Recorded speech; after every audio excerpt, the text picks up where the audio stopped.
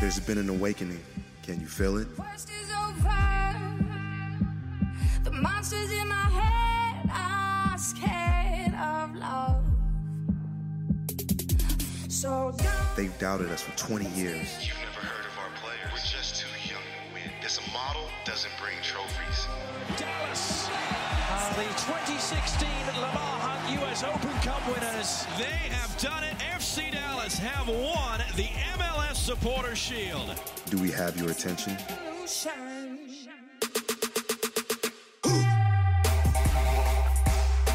that for an answer? Lamar to Costa. No, what a rocket! Victor Ulloa. Big save, Jesse Gonzalez. Save by Sight. Here's Mario. Carreso from long range. And this game is just going bonkers. Figueroa tags another. Bang, bang, FC Dallas. In 2017, we defend together, attack with furious speed, and strike with authority. We sing it, we feel it, we live it deep in the heart.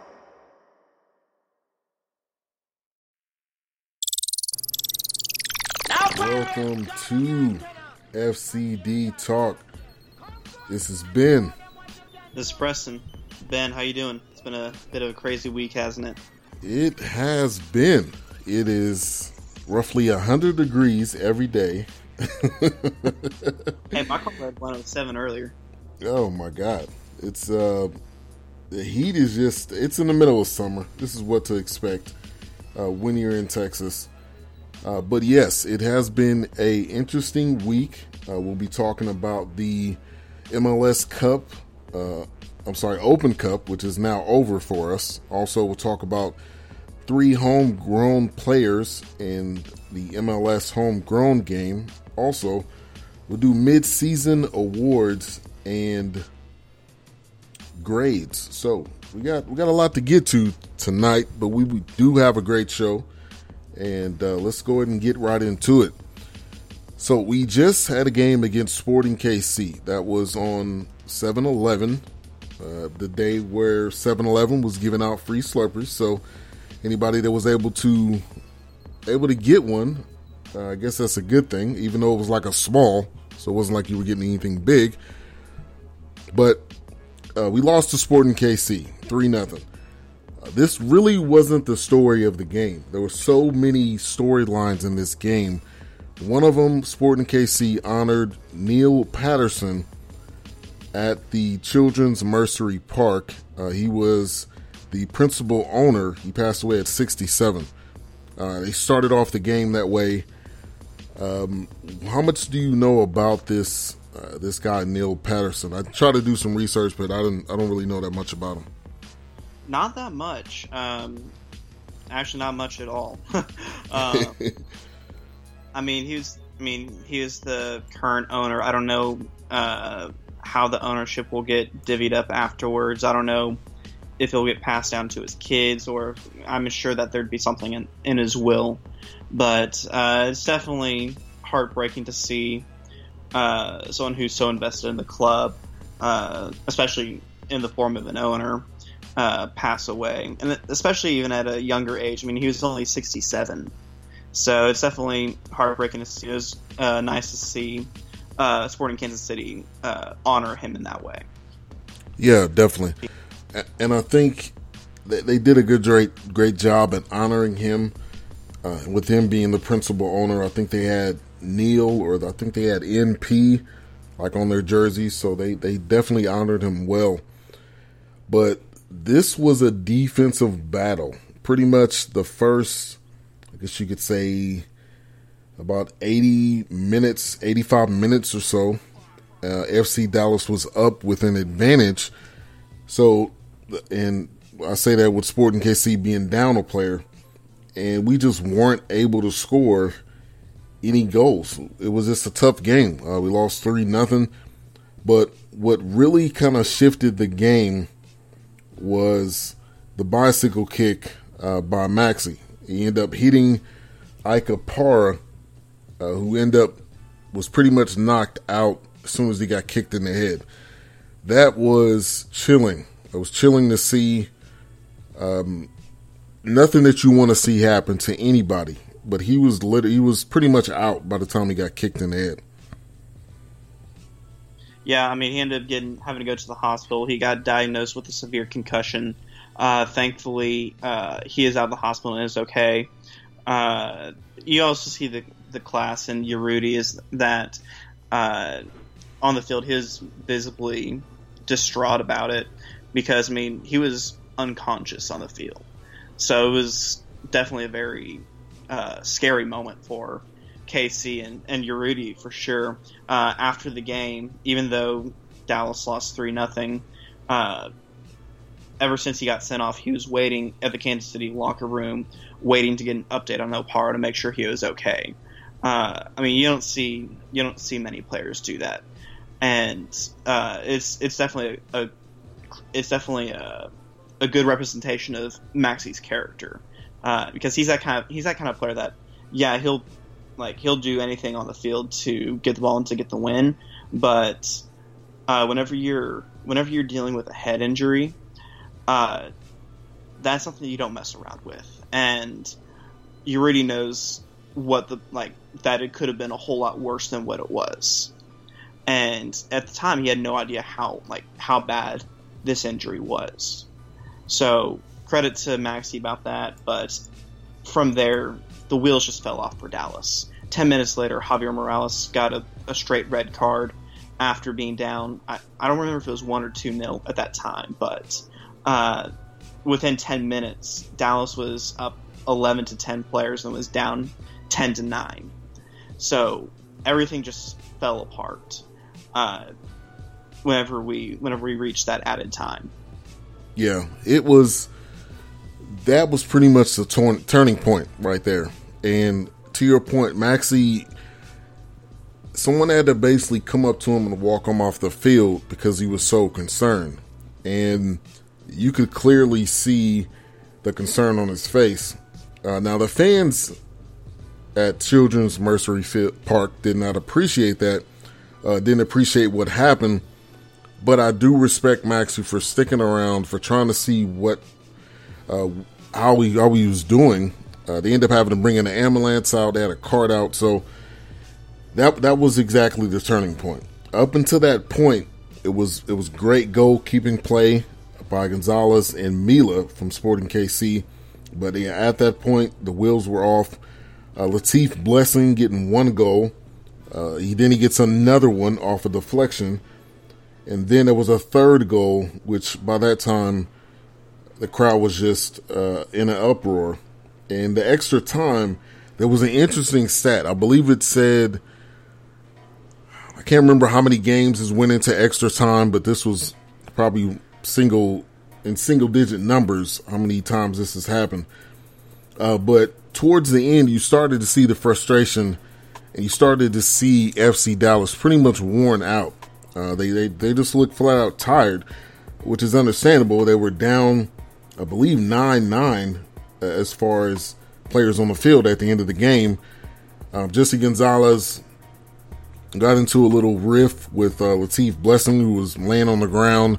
Clearly, he wasn't injured. He went off for 2 seconds, came back. There was some jawing, and who knows? This may be kind of a rivalry. A bitter rivalry, coming up the next time that they play. But there's definitely some bad blood in between these teams. But I think that, like you said, that point was really the turning point in the match. And then Atiba Harris and Latif Blessing end up knocking heads. And Atiba has this bandage on his head. He looks like a trendy tennis player. Shout out to Big D Soccer, who put that on Twitter. But it was a very, very emotional game, to say the least. For sure, and I want to go back to the whole potential brewing rivalry. Back whenever Houston was the original San Jose Earthquakes, the nearest team was Kansas City, so there was a bit of a rivalry in the early years. So there's always been a little bit of tension between the two teams. There's always traveling fans from both sides whenever they play each other.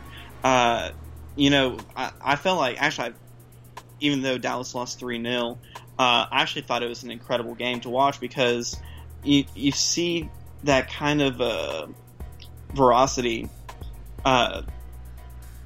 between the two teams just throughout the entire game. I mean, before the end of the first half, there were a couple near fights that broke out. Both Pareja and Kansas City's coach Vermes both had to be held back by their assistants at the same time so that way they couldn't confront the ref shortly before half. There's just so much tension all over the field between the players and the coaching staff. To see that kind of hostility, especially in a cup game, I personally loved it. All the little nasty fouls coming from both sides. It was everything that a Mexican Liga MX fan would want to see in an MLS game. It added a lot more of an entertainment value, in my opinion. Yeah, I definitely agree. I mean, it was hard to look away. When I started actually watching the game, by the time I got home, I think it was like halftime, and got online because it wasn't on TV, so you had to go on FCDallas.com, and I watched it literally from that point to the end. You couldn't look away because there was so much going on, and it was nonstop excitement. That was probably one of the best games. I agree with you. That was probably one of the best games I might have ever seen. I haven't really watched that much soccer in my lifetime, but this one there was so much like tension. You could feel the tension. You could feel the excitement. The crowd was going crazy, even though it wasn't our crowd, but they were going crazy. So you had to feel. I felt some type of emotion for that crowd, just in how the game end up unfolding, especially in their favor. Yeah, it was definitely. I said it at halftime that there were going to be goals. That was not that first red card early on in the game was not going to be the only red card. And I also said that this is going to go down as a U.S. Open Cup classic. This is a game that will be referred to years to come, in my opinion, because how crazy it got. Yeah, you put it right, the nail on the head. This was a classic that we will probably never forget about for various reasons. So FC Dallas is now out of the U.S. Open Cup, so the run is over. Now, there was one thing in this game before we move on to the next topic. There was the announcer kept saying, Sporting KC, the soccer capital of America. And when I heard that the first time, I was thinking, did he really just say that? And did I miss something? Is that true? Or is that just something, him being a Sporting KC announcer, that he felt like he had to say that? It's a Sporting KC announcer, so of course there's going to be a bit of bias. Right, but exactly. By no means. I mean, they don't even have the best barbecue. Exactly. Come on. But they're nowhere near the soccer capital of America, in my opinion. I would put St. Louis ahead of Kansas City, in my opinion. New York has a good shout. Dallas has a good shout just because of its grassroots movement and just the huge emphasis on youth soccer over the last 30-40 years. There are several good cities throughout the country that I would easily put ahead of Kansas City as the soccer capital of America. Yeah, that was. Yeah, I had to do a double take, and then he said it again.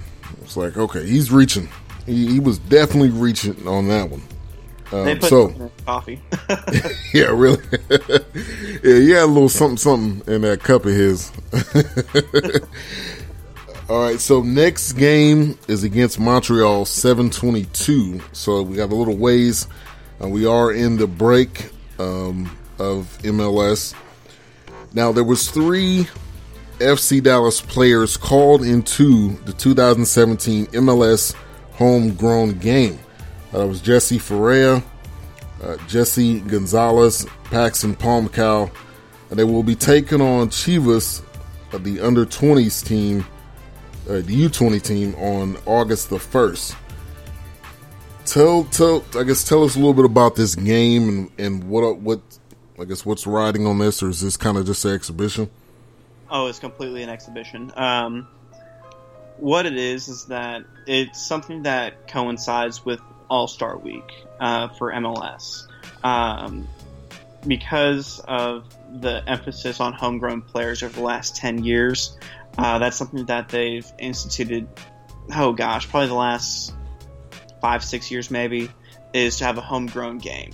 To grab the best homegrown players under 22 throughout the league and to put them on one team, sort of like having like a youth all-star team in a sense. Okay, kind of like a rookie game, rookies versus sophomores or something like that. Yeah, in a sense. I mean, some notable player is 16-year-old Alphonso Davies with Vancouver Whitecaps, who if they've been following the CONCACAF Gold Cup, you do not want to sleep on Canada solely because of Alphonso Davies. He's one of the key reasons why Canada is atop of Group A and not Costa Rica. And that's coming from a 16-year-old player. He's not going to be with Vancouver much longer, in my opinion. But they're going to be playing a very good Chivas U20 team. They won I believe, their version of the Academy tournament in Mexico. Chivas is also the team that won the Liga MX Clausura back in May, which is it's their version of the playoffs. So they're the defending champions right now for the senior team. Some very good talent, top and bottom. They haven't released their traveling team schedule yet, so we're not too sure what to expect. But at the end of the day, it's going to have it's going to be a good game to watch, just because you'll be able to see how far homegrown players have come. Yeah, and I think that's going to be exciting. That's definitely going to be exciting to watch. And the MLS All-Star Game will be on August 2nd at Soldier Field. So that will be something fun to watch on FS1. So be on the lookout for that. For sure. And I also want to add in one more thing about the homegrown game.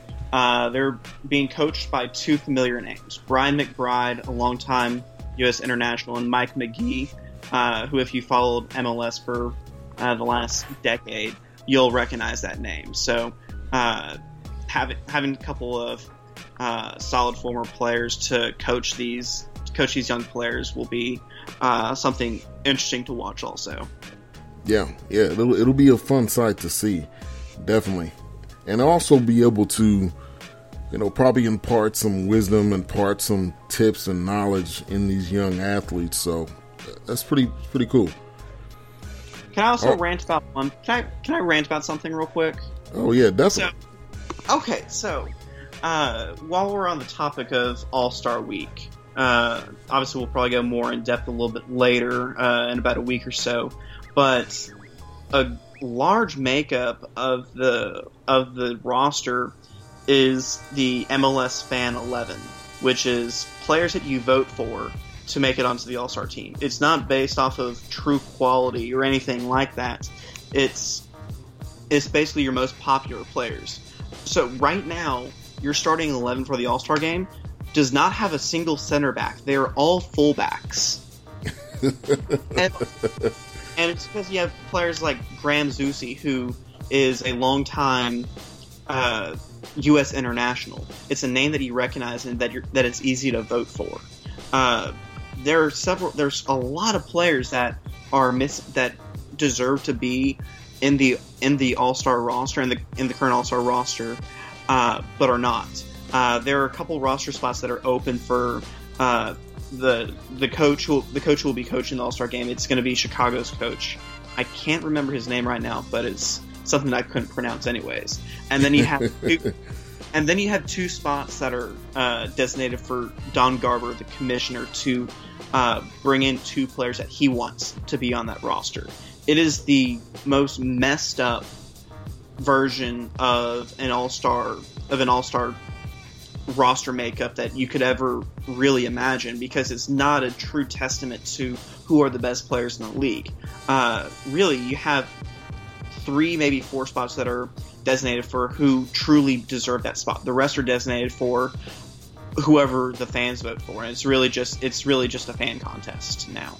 Yeah, you got Sebastian Giovinco, who was the EA Sports more than vote winner. So you got 2 players from Toronto, you got 2 from Atlanta, and you got 2 from Chicago. The rest are kind of scattered around, but yeah, it's more of a, to me, what this is let's get people to watch it who normally don't watch MLS and who are casual fans, and that's what this team is pretty much made up of. Right. This is what I'm getting. Right. Let's go ahead and go through this fan 11 right now. Tim Howard, a 38-year-old goalkeeper who is on the decline, in my opinion, and there are much stronger goalkeepers. I would have put in probably Andre Blake. He's been a very solid goalkeeper. Jesse Gonzalez obviously has a good shout as well. Your defenders are Greg Garza, Graham Zusi, and DeMarcus Beasley. Out of those, you have 2 offensive players that were converted into fullbacks. Greg Garza is the only one that's actually naturally a fullback, and in my opinion, actually deserves to be on that All-Star 11. Then you have Bastian Schweinsteiger, Miguel Almiron, Kaká, and Michael Bradley. Those 4 I don't have too much of a disagreement with. Schweinsteiger, maybe I feel like there could be a little bit of wiggle room for him to not make it onto the starting 11, as well as Kaká, because Kaká has been injured a good portion of the season and has not made much of an impact for Orlando. Michael Bradley, I have no issues with that because he's been the midfield engine for the best team in the league. David Villa, no concerns with that. He's been stellar this season. Nemanja Nikolic, Chicago's striker, has been amazing. No issues with that. Sebastian Giovinco has been fairly disappointing on my part. I don't think he's been all-star quality, in my opinion. I feel like that for that third forward spot, clearly without bias, Maxi Urruti would have been a better choice. But the other issue is that you have 2 center forwards in that, so you need to have some people to play wide. So why not go for some of the players who are your natural wide players that can give you a lot of assists. Michael Barrios is a good example of that. So the issue with the fan 11 is that it's not a true testament to what a legitimate starting lineup would look like. Yeah, it's something fun that you will just want to put together, almost like I wouldn't even compare it to a dream team. I would just say something that you want to put together so people will watch. That's really what it comes down to. And yeah, Maxi should be in this. I mean, he is. Some stats on him real quick. I'm kind of going ahead, but he is 4th in MLS goals, shots on goal 27. I mean, he is a top 5 player right now, so he should have been on this roster. And I don't know. You said the commissioner is going to be able to pick 2, so I don't know if he would pick 2 out of that. I don't think Maxi would get it because there's 3 center forwards in there. You're going to need some wide players. So I would see, looking at the 3 assist leaders, Victor Vasquez and Michael Barrios both have 10 assists, and another great shout would be Yamil Asad. Has been a great winger for Atlanta. David Accam has been a great player for Chicago, also given a lot of width to a team that is very very middle of the park heavy. So which I believe that Accam has been really one of the more underrated players with this resurgence Chicago side. So I do worry that this all-star lineup is going to be very skewed. Yeah, I think it definitely is. Now they're going to be going up against Real Madrid. Do you think it's possible that they will be able to beat Madrid in this all-star exhibition competition circus? It's really a tough say because we have no idea who Real Madrid is bringing. Yes, they're the Champions League winners at the moment, but we don't know if Marcelo, Cristiano Ronaldo, Keylor Navas, we don't know if Gareth Bale's going to be there. We don't know if Sergio Ramos is going to be there. We have no idea what this traveling team is going to look like. And also, you also have the skewed viewpoint that this is a makeup of the league's best players who are in the middle of the season, who are at top form, compared to Real Madrid, who is coming off of a couple-month break and is tuning up to get into their season. So, with these kind of games, there's really no telling what you're going to see. Yeah, it's kind of it's going to be interesting to watch for sure, and not to mention, I know Ronaldo's having some tax issues, so I don't know what his situation is going to be as far as what he's going to be doing exactly. So, I feel like if you play in Spain, you're going to have tax issues no matter what. Yeah, it seems like a foregone conclusion that you're going to have tax issues. Well, the thing is, him, Lionel Messi, Coach Jose Mourinho have all been on trial for tax issues within the last year. So, 3 of your biggest names in soccer have had tax issues. Yeah, something's not right there. Yeah. Ain't better. Yeah, but it must be a good situation to be in because you're able to.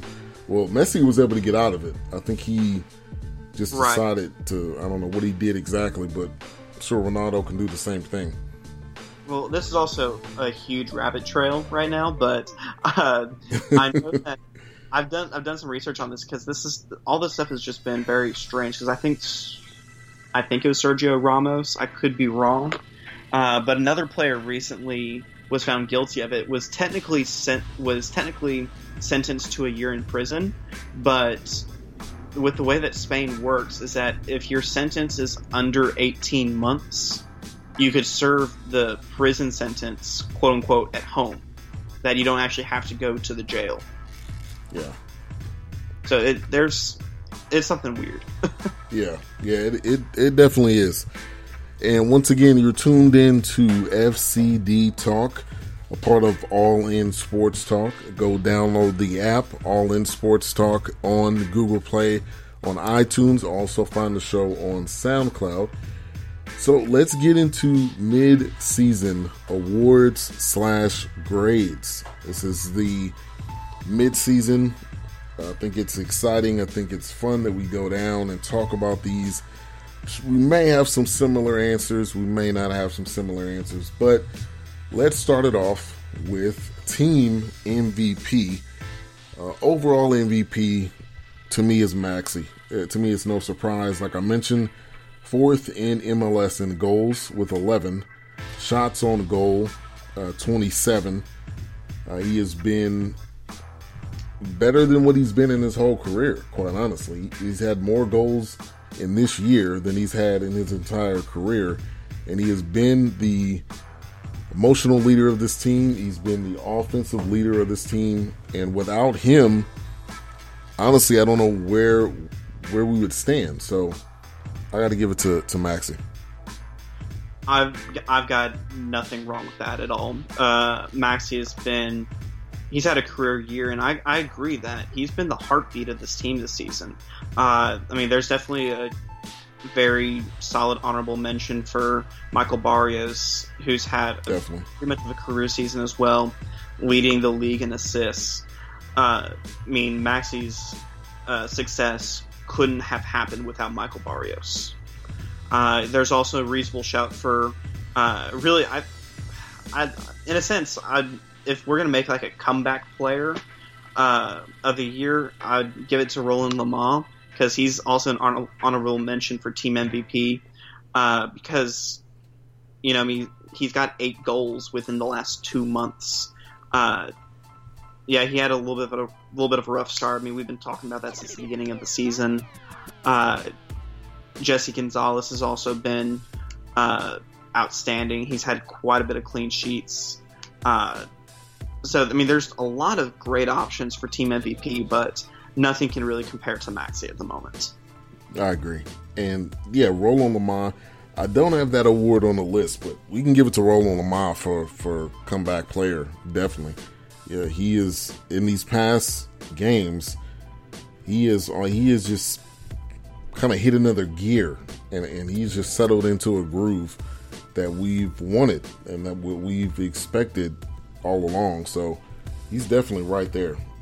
All right, so offensive MVP, it's going to be similar to team MVP. I'm giving it to Maxey, but like you said, Barrios could be right there. Lamar could be right there also.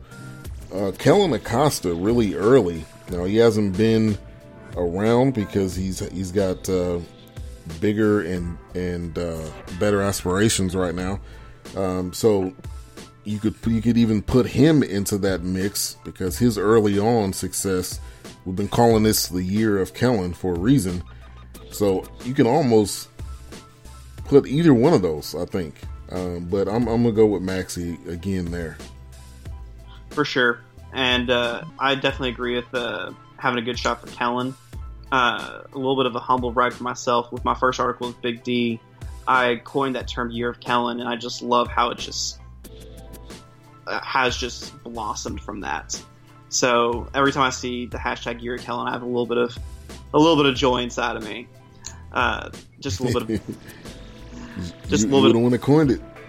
I do love the fact that I coined something that's gone into the U.S. national team now, that they've been using it for whenever they've been promoting Kellen. But going back to offensive MVP, if you're going to be the team MVP and you're the striker, you're getting offensive MVP also. Yeah, it's that's a shoe-in right there. All right, defensive MVP. I'll let you go on this one first. I know who your defensive MVP is, and for the sake of being different, I'm going to be different. I'm going with Minor Figueroa because he's been a lot more versatile than what we've been seeing lately. Obviously, he's incredible left back, but whenever Walker Zimmerman got injured, he's had to fill in the center back spot, and has been just as good, if not better, at center back. And it's really helped steady the ship whenever there was some serious defensive depth issues. But Minor Figueroa's been all over the place and has excelled everywhere he's gone. He's actually had some he's had some really good tackles inside the box to prevent shots, and they've been some of the cleanest tackles I've seen, and that's exactly what you want from a defender. So I'm giving it to Figueroa. Yeah, this one was a tough one for me because I was really leaning on Figueroa or Grana, and I ended up going with Grana mainly because of just the minutes that he has played. He's played almost 100 more minutes than Figueroa. Figueroa has been called to Honduras for some international play, but Grana to me has just been a bright spot, a huge bright spot for this team. And if you take him off of this team, he's made some amazing stops. He's also been just a leader on that defense, and also willing to get in players' faces, not afraid, not backing down, and that's why I'm giving it to Grana. But it was definitely a tough one between him and Figueroa. But I gave the edge to Grana. But it's a good problem to have when you've got two guys that you could be excited about. For sure. I mean, in reality, there's a lot more than just two. I mean, we have probably the best center back partnership in the league. It's just a shame that Zimmerman has had that knee injury that took him out for about a month. and Hedges has been busy hanging out with Kellen Acosta at national team camp. And then obviously Jesse Gonzalez he was rewarded with a new contract with how he played. And he's had some amazing saves this year. He's been up for, I think, save of the week at least twice. It could be more times than that. So it's a great problem to have. It's a great problem. Definitely. And I mean, you got to give a shout to a very underrated player in Carlos Gruezo, because especially whenever you had the defensive famine of 2017, Carlos Gruezo was really important to take care of Atiba Harris and Walker Hume during those couple games that they had to be the center back partners. So not throwing Gruezo in the mix is he needs to be in the conversation. Yeah, I definitely agree with you. And you have been a big promoter of him, and you've also turned my direction to him. Anytime I'm watching a game, I'm watching what Gruezo's doing. So definitely an honorable mention to him. Now, I did not have this on our kind of pre-show notes, but most disappointing player. I would call it Dumpster Fire of the Year. That's a great name for it. I mean, that would be like basically a dumpster with a fire coming out of it and put it on the head of a trophy. That would be. That'd be an awesome trophy. That would be. You probably wouldn't want to put that in a panel or anywhere like that, but it would be interesting to be able to get that out. All right. To me, it's we've been talking about this all year. I'm gonna go with a guy who's had very long droughts, very, very high expectations coming in. Still hasn't really turned the corner yet. He's got shots on goal. He's got opportunities that he's had, but he has not gotten over the hump. Christian Coleman. I was actually going to start a ticker for how many games it has been, but I didn't count the games, so I figured I would maybe wait till next week. But we're going to do a ticker. We'll wait till the 22nd game to see if that ticker continues to start. But yeah, it's disappointing. You don't want to single a guy out, but it's just facts. We're just stating facts. We're not trying to point fingers. We're not trying to blame him for anything, but it is true. Yeah, that's fair, and the transfer fee doesn't help his case at all. I mean, I'm going to say this: I'm completely agreeing with you that Christian Coleman easily deserves that award of Dumpster Fire of the Year. But within the last couple months, Coleman hasn't had many chances. Whenever he has come on off the bench, he's had about 5 or 10 minutes to change a game. True. And that's just something very difficult in itself. And I mean, at the end of the day, he's put himself into that position due to his lack of output in front of goal. Once he becomes a little bit more clinical in front of the goal, then you'll see more confidence coming out of him, and then you'll start to see more and more goals. I will give an honorable mention, though, just because with the few times that he has played, that I haven't been wildly impressed, but I also got to blame it. a little bit on the fact that there are just so few choices that he didn't really get the help that he probably needed, and that's Walker Hume, the rookie center back, incredibly tall, not as good as the other Walker. I'd love to see a Walker combination. Yeah, just for the heck of it. Yeah. But I've been a little bit disappointed in him. Whenever you're a first round draft pick, you want to see something out of him. But he's still young. It's still his rookie season. Not everyone's going to be a Tesho Akindele. Granted, we have. Oh man, he's probably an honorable mention also. Crap. Yeah, I thought about that. Yeah, definitely for offensive. Yeah, definitely. I mean, he was expected to cover for Lamar and Coleman to make up for their lack of output earlier in the season, and there's only one goal to show for that. There's talk that he could be on the trading block now that the transfer window's open for Kekuta Mena, which I think would be an incredible trade. I don't know if that's going to happen because Dallas seems to love Tesho, but I think it would be a good trade for all parties.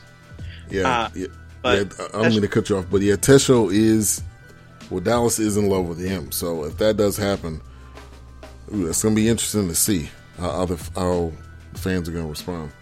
Yeah. I think knowing where he's at in his career, he didn't get called up into the Gold Cup team for Canada, which was a surprise to many because he's been a consistent player for Canada.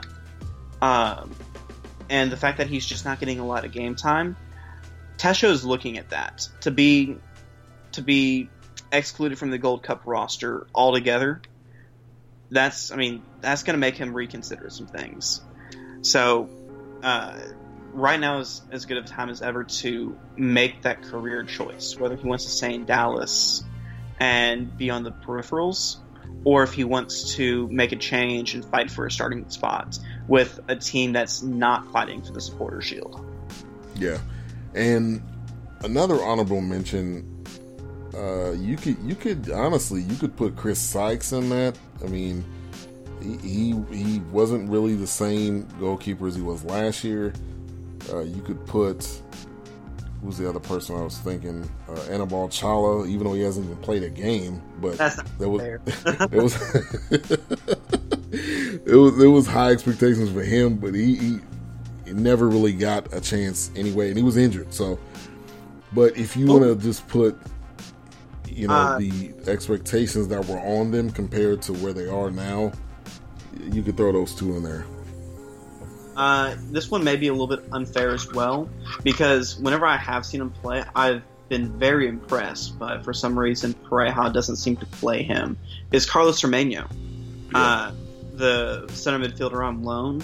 I haven't seen too much for him to make me believe that he shouldn't be playing, but it is disappointed that he's not getting the game time whenever he has been impressive whenever he's played. And now that Dallas is out of the Open Cup, you're going to see less and less opportunities for him. Yeah, that's. I definitely would put him in that group as well. All right, let's get to grades for the offense and the defense. We'll go with offense first. They've been definitely a team to watch, definitely exciting to watch. A lot of excitement. Obviously we talked about Barrios leading the league in assists, Maxi right there with fourth, Roland Lamont coming on, and I'm gonna give him a B plus. I was thinking about an A, but I think a B plus is good. I think there were some games where they could have scored a goal. There were some games that offense was lacking a little bit, but I definitely think they are projecting towards the end of the season that they'll definitely have an A, because everyone coming back from international, everyone back in steady, and that's my grade for the offense. I'm gonna give it a 2-part grade to average it into one overall grade. Pre-Mauro Diaz, I'm giving it a B, because they were getting by. They were able to produce some goals without a true playmaker, and to continue to be in that hunt. Post-Mauro Diaz has been unbelievable. Look at the last 3 or 4 games in MLS play, and you see a completely different team. You see that attacking force that we've seen the last couple of years. So I'm giving that an A minus to average that out, to agree with you with a B plus. Okay, and that's fair. With Mauro Diaz coming back, that he has done an amazing job, and just his presence on the field just does a lot for this team as a whole. So definitely have to agree with you on that. Defense, I'm giving it an A-. They have conceded 18 goals, which is second. This defense with Figueroa, we already talked about Grana. We already talked about Hedges, Walker. I mean, they're so deep. Guerrezo. So, to me, this defense has proven that they are one of the best defenses in MLS. Now, they've had some tough outings, but it's very far in between. They've had, I don't know how many shutouts or how many opponents that they kept scoreless, but they've been on point. They've been on point this season. I think an A- is fair. Yeah, I would definitely agree with that. I'm gonna probably one-up it and give it a straight A, because the defensive depth has been tested unlike any other this season. So to see how Dallas is still in the hunt for the Supporter Shield, like once they catch up on games played, they'll be within a couple of points of leading the Supporter Shield. And to be able to do that with losing Matt Hedges, Walker Zimmerman, and Minor Figueroa all at once, and with Ryan Hollingshead not being at full health to provide that added defensive depth, that defense was tested unbelievably and was able to get through. So I'm giving that an A, just because you saw the best out of its depth. Yeah. And yeah, this team is really just hitting the sweet spot. That's what the scary thing is for the rest of the teams that are going to be facing them this year, and MLS. They're just now hitting the sweet spot, and I'm extremely excited with the rest of the season and how it's going to go. So, like we said, we've got July 22nd, the next game at Montreal. The 29th is the next home game versus Vancouver. And then from there on, we get into August and September, and we'll see where this team's going to go. Like we've been talking about, no longer having to worry about the U.S. Open Cup, which deep down inside, I'm actually okay with that. I really want them to focus on this MLS Cup, and I can honestly care less about the Open Cup, because I just think this team needs to get that cup and complete what their goal was last year. So and I think a lot of people may feel that way, but to me, this kind of takes pressure off. Rotating lineups, trying to figure out who you're going to put here, having games in the middle of the week, it really kind of messes up the flow, and it may take some pressure off of Pereira as well, having to try to figure things out. Oh, for sure. I mean, obviously, whenever you're a professional, you want to win every trophy possible, but we also know that that's extremely unlikely. Yeah. And with the MLS Cup being that one trophy Dallas hasn't won, I mean, Pereira said that at the beginning of the season, that their number one goal is to win the MLS Cup. So everything else would be an added bonus. So I feel like the tools are in place. I meant to say this earlier, but another honorable mention for comeback player of the year, Ryan Hollingshead, just because of what he had to go through in that long recovery process to get him back and to be fighting for a starting spot. Definitely. 100%. I mean, obviously here on STD Talk, we're big advocates for Ryan Hollingshead, and we just love his story. And we love watching him play. So he's definitely a strong candidate for that. So having players like Hollingshead on the bench to be able to come off and make an impact, really on the wings or in fullback, that's something that's going to be vital going into the second half of the season. Yeah, it definitely will be, and that just shows the depth of this team. And I agree with you 100%. We love Holland's Head here at FCD Talk. We are praying for him when he went through the accident. When he came back, we were excited. Also, Mario Diaz, too. You could put him in the comeback player. We didn't even think about that. But you could put him in that, too. The difference that he's made. So, there's so many difference makers on this team. With having so many guys away on international play, on competing for the United States or the country that they're from, and still being able to keep the ball rolling as if there wasn't anything lost. Minus Tuesday's game against Sporting KC, which there's a lot of reasons why that one went south, but for the most part, this team has been able to keep a level head and keep it moving. Yeah, for sure. And bringing up the KC game, you reminded me of another candidate for dumpster fire with Javier Morales. He's been quite the disappointment. He has been. Like, at this point, I would have much rather kept Mauro Rosales and brought him on the last 15 minutes of every game of the season rather than having Morales, because he's been horrible every time he's stepped onto the field.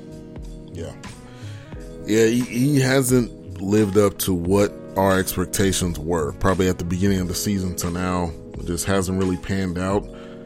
And honestly, I don't know if Pereira has that much confidence in him, because there was, games where, especially the game against his previous team, and he didn't even get in. To me, that just maybe shows some not as much confidence in him. And then, Mario Rosales probably would have been somebody better to bring on. I agree with you on that. For sure. All right. Well, thank you, everybody, for tuning in to FCD Talk, episode number 23. Once again, the show is on All In Sports Talk. All In Sports Talk. Get the app, Google Play, iTunes. Also find it on SoundCloud. And we will be sharing it out. So make sure you follow me, Ben BS3 Sports on Twitter. Also Preston PDub116 on Twitter. And you guys have a good one. God bless. And watch whatever you're going to watch during this break, because we got a break. Take care.